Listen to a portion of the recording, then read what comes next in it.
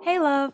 Welcome to Her Promise Circle podcast, a safe space to come as you are to receive the words you need to help you continue on your journey to healing, growth, and walking confidently into God's purpose for your life. It's full of all the things that you'll need to live boldly as the woman God created you to be. I'm your host and founder of Her Promise Circle, Mikkel. Get connected, let us support you where you are right now and where you're going.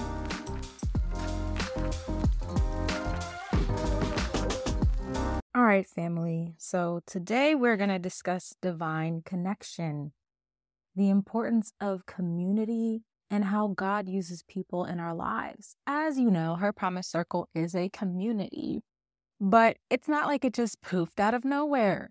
God had to do a lot of work in me, humble me, create a clean heart within me, like in Psalms, right? Where I had to forgive a lot of the wrongdoings that I had faced, whether it was my fault, I brought them upon myself, or whether I was bullied, or whether I was made to feel as less than by women, especially growing up. And I know now this is called a full circle moment, why the enemy works so hard on isolating me from other women, because this is now my purpose, to reach women, to help us come together, to deliver his word to them, to help them break free, to help them heal on their journey with him. And the enemy thought ahead, y'all, okay? Because at that time, he might have had more faith that I was going to be who I am today than I did. I didn't even know this is what I was going to do. But he tried to get ahead of me. And that's what the enemy does. He tries to get ahead of God's plan for your life. He tries to deviate you from where God is taking you by destroying, still kill and destroy, your means that you use to connect to other people. So pride, unforgiveness, holding grudges, right? Feeling like people don't like you. The art of comparison. Yes, it's an art because you literally have to look for it to do it, right? Instagram makes it easy now, but back then it wasn't all that. It was more in person, right? Or on TV, like super unrealistic. But jealousy, feeling like crabs in a bucket. Like if you are a person who moved out and you came from a place that no one was really doing the things that you saw for yourself, people were like, yeah, no, you can't do that. I don't see you doing that. Or they were discouraging you. The enemy tries to get ahead of us. And that is proof that God is taking us somewhere. Before we even get close to God, the enemy's at work because he's like, yo, I got to catch her while she's here, while she don't know who she is. While God hasn't gotten through to her yet as to who she is, told her where she's going. And while she's out here lost, I got to get in her that she can't do this. She's too far gone. God can't do a work in her. You know, that she's less than. She'll never amount to more than average. Her family never did it. So why would she be able to do it? I'm going to put her around friends who are jealous of her secretly and who try to pull her down and who talk about her behind her back, and people who don't like her in general, who just try to betray her and bring her down. And so therefore, that'll create her to be the type of woman who gossips and puts others down because that's how she thinks she's supposed to be. She thinks she can't trust, and she exalts herself, pride, because she's compensating for her low self-esteem and the comparison trap.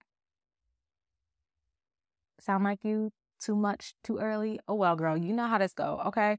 But God had to heal that within me in order to get me to this place in my life. And it was not easy. You got to go through it. You got to be tried. You got to be tested in the fire, right? You got to be refined like gold. And so what does he do to help you heal your heart? He puts you in front of difficult people, people that are hard to love. Once you come to him and you know that his light shines through you, that you are patient, you are kind, gentle, all the fruits of the spirit, right? Once you learn who you are and how you're supposed to interact with other people, what's the enemy going to try to bring? Oh, you think you changed? Let's see. And so it's not going to send people who love you, who are nice to you. That's easy. It even says that in the word, like, where's your reward if you could be nice to someone who's nice to you, right? It's going to be difficult people. It's going to be challenges. But through the testing, you are tried and your heart becomes true. And that's genuinely who you become. He begins to shine through you. He begins to give you a heart like his. And you begin to not only have it, but show it to others. See, the thing is, when you come close to God, you don't have to walk around like, I'm a Christian, I'm a Christian, I'm a Christian. The way you treat people, the way you act, the humility, your ability to be vulnerable with people and connect to people that you don't even know because they are his people too. So as your love for Christ grows, you are able to show his heart to others because of the grace, love, mercy, unrelentless faithfulness that he's had to you. Because of his ability to humble you, that you can't do things in your own strength and that you needed his grace and that he was good to you before you even knew who he was. That alone brings you into surrender of the God that you serve, but it brings you into the awareness of the love he has for you and how to portray that to other people. And so when God does a full change in you, that's a permanent change. You know why it's permanent? Because you've gone through the trials, you've gone through the test, you've got 75s, you've got 61. But once you start getting 88s, someone comes and vexes you, child, at work, and you were like, yo, old me would not have handled it like that. Old me would have popped off. Old me would have been in that office, okay? But as you grow, you see the change in you because that's his love at work within your heart. His love is so powerful. And then we're able to show it to others. So today we're going to focus on why. Why is it so important for us to be in community with each other? Why does God use other people and how? And how do I know? How do I know who's supposed to be in my life? Why is it so important that I humble myself? Well, the fear of the Lord is the beginning of wisdom. I know this scripture gets misinterpreted, but you're not to fear him. It's a reverent awe of his love, of his mightiness, of his sovereignty in your life, that he's got it, that he is the God that he says he is, that he is the great I am, your provider, Jehovah Jireh, all the things.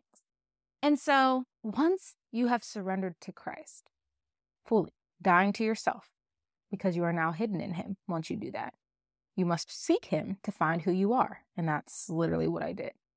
You literally have to come to the end of yourself in order to seek him to find out who you truly are. Because who you were was who you were in the world, who your flesh was, who your trauma was, who your heartbreak made you into. But now that you're surrendered to Christ, you now have to seek him to find who you are. It's Colossians 3:3, I believe. And it tells you that we are hidden in him. That's why you must seek ye first the kingdom of God, and all these things will be added unto you. Or those who come to God must believe that he exists and that he is a rewarder of those who earnestly seek him. The Bible's constantly telling us to seek him. In Psalms, David says he seeks him early in the morning. We are to seek him.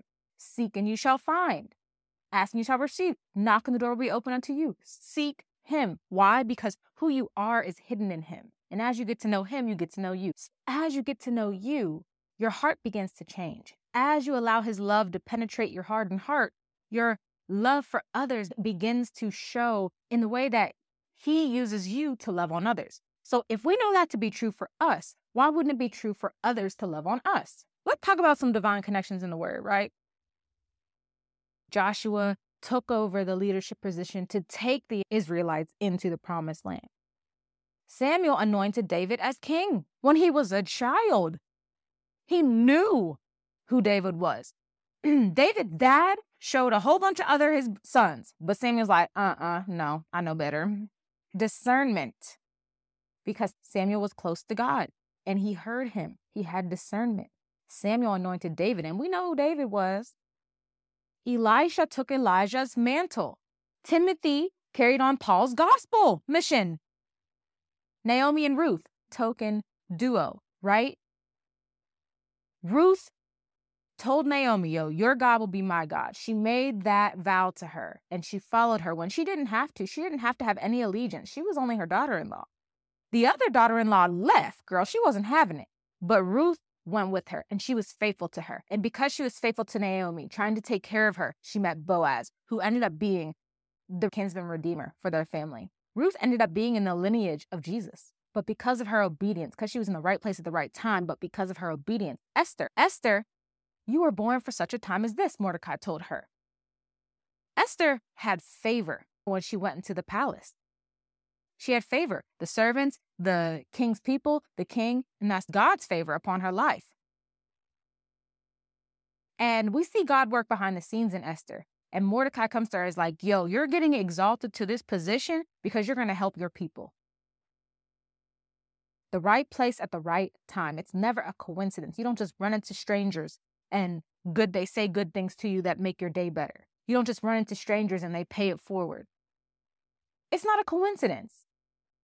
If God wants to send you a blessing, he'll send you a person. If the enemy wants to distract you, he'll send a person.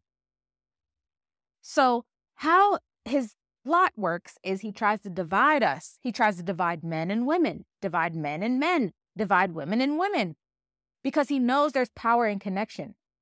He comes for relationships daily, y'all. Y'all know this, and your ability to connect. So that's why it's important to study what the word says and how to be in community. Because I don't know about y'all, but for the longest time in college and on, for a decade of my life, I was like, yeah, I believe in God, but it's about my personal relationship with him. So I didn't go to church. I didn't connect with other Christians. I didn't have Christian friends. I just knew I believed. And if you don't surround yourself with people who have faith like yours, it is easy for your faith to be choked out. You start to act like those people, you adopt what they believe, and you make it seem like that's what God is okay with.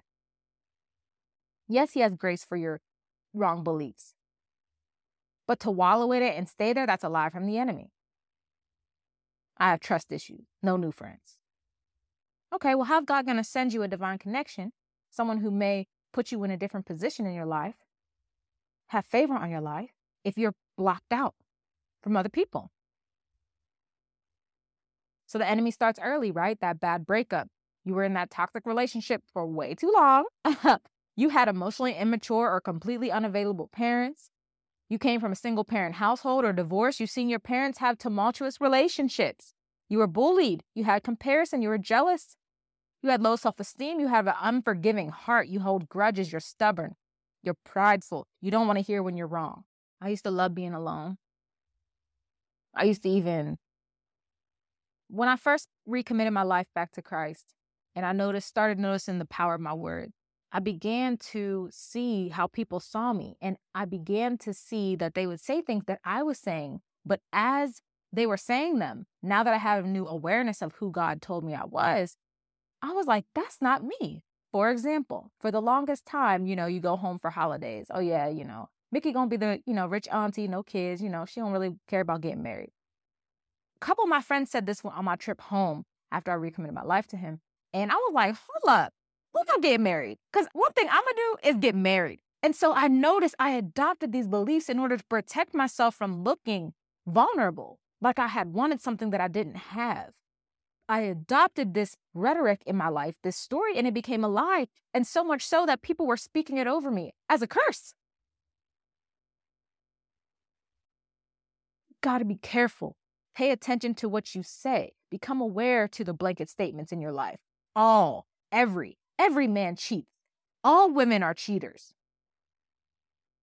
All women are mean. All girls are gossipers. I could never be close to a girl. Oh, I don't even like girls. I used to say that all the time, y'all. Crazy, huh? I got a community full of women now. I used to be like, I don't even like girls because they just mean. They just want to start drama. These are lies.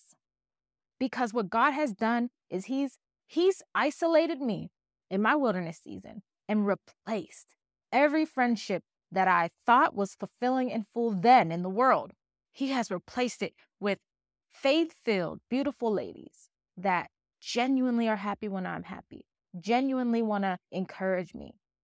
I don't know about y'all, but the most important thing that I am grateful for the women he's placed in my life is they're happy when I'm happy. Like, I don't know that I've ever had that. I don't know that I've ever had people be happy for me to the extent where it's selfless. The only way to do that, I think, is with God humbling your heart and making it pure. Even me. I'm not just saying other people weren't happy for me. Hearing good news, it's like, all right. Every time let's not act like it's just other people, y'all. It's about being self-aware. Is it just me? Cool. I'm going to carry that flag. But God does something in your heart and in your mind that humbles you and creates this purity in you where you can be happy for others because you know what you have, what he says you have. So you're not, oh, they have this good thing and I just I never get anything good. No, you don't have that no more because you know who you are in Christ. You're confident in it. Pay attention to the blanket statements you say in your life. What are the lies the enemy has told you that you are now living out?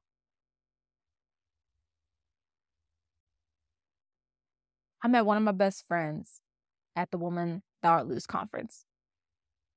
We both had on our hearts before we went that we were not going to go because we were not going to go alone. Okay? But God had been at the both of us separately before we even met to go. And girl, I was excited. I was like, all right, Lord, it's just going to be me and you. We're going on a date. Let's go. I was like taking my Bible and everything, had a book bag. I ended up meeting up with a few girls that were in this group chat that I had been in.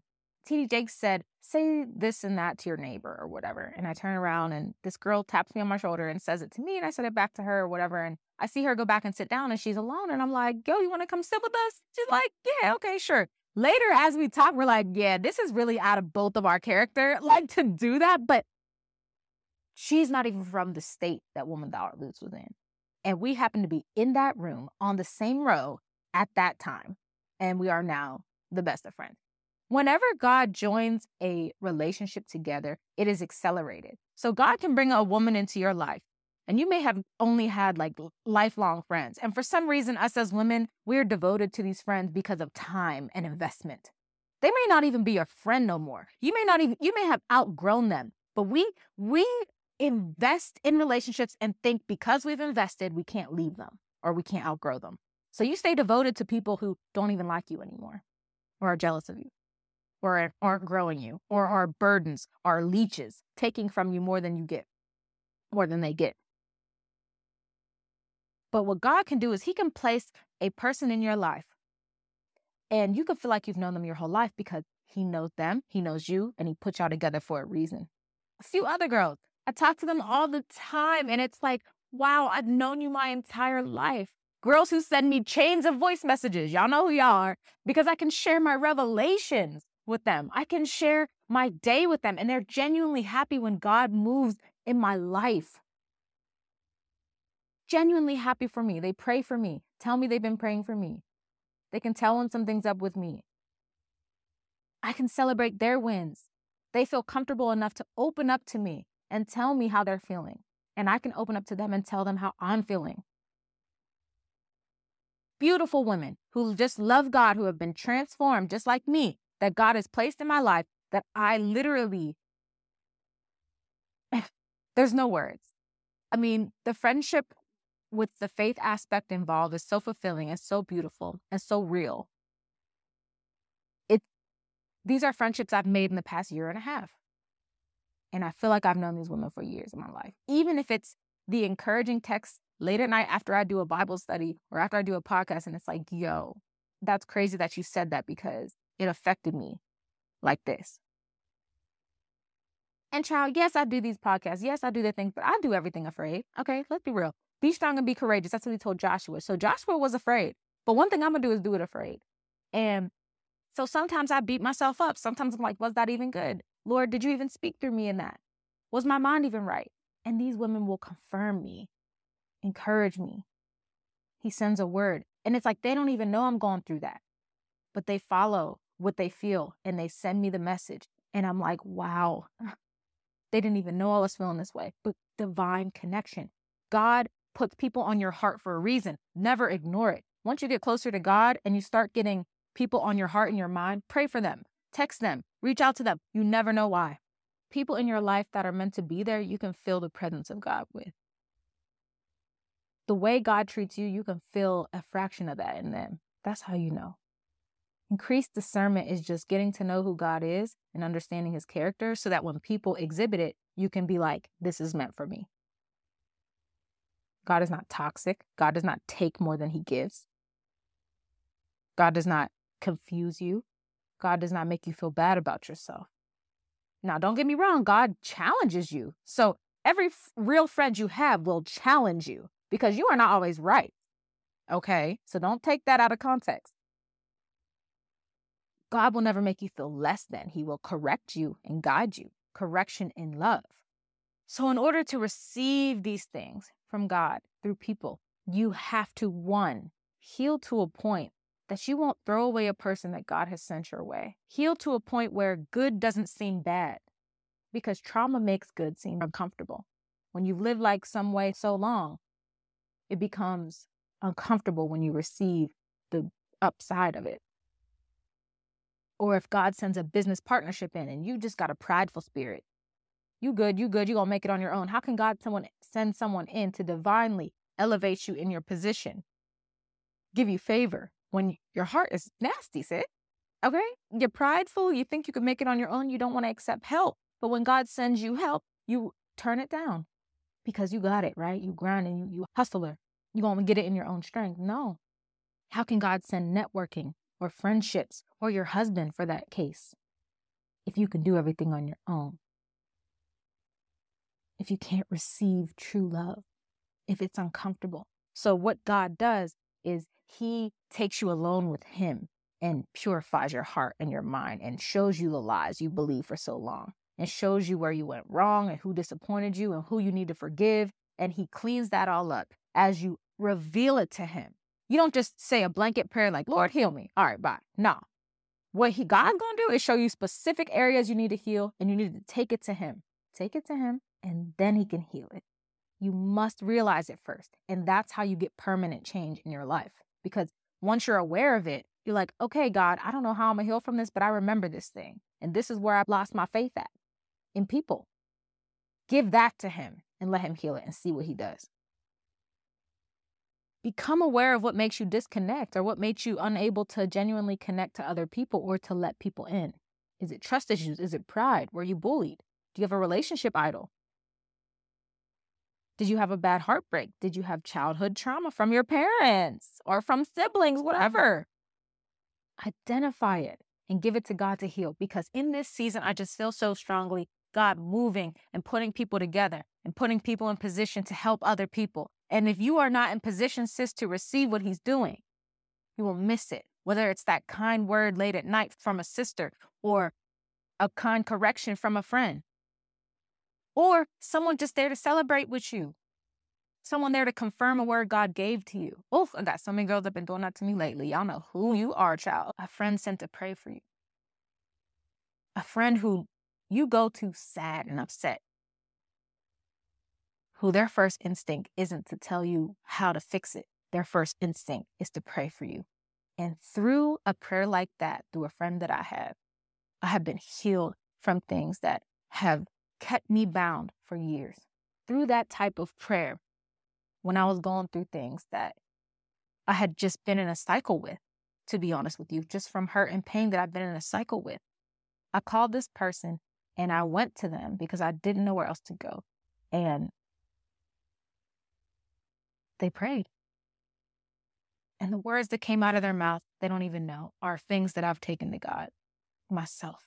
But there's a verse that I love that explains the healing that I received from that prayer. In James 5:16, it says, therefore confess your sins to each other and pray for each other so that you may be healed. The prayer of a righteous person is powerful and effective. When you are able to be vulnerable with another person, there's a healing that takes place that the Bible says. That you may pray for each other and be healed. There's a power in coming together. And the sooner you realize the power of community and having people in your corner who are growing you. If you're outgrowing people, recognize that right now. Just because you've been friends with them a long time, it don't mean nothing, sis, because God is an accelerating God. If you're finding yourself being isolated, let him, because he's trying to bring new people in your life. Let's pray.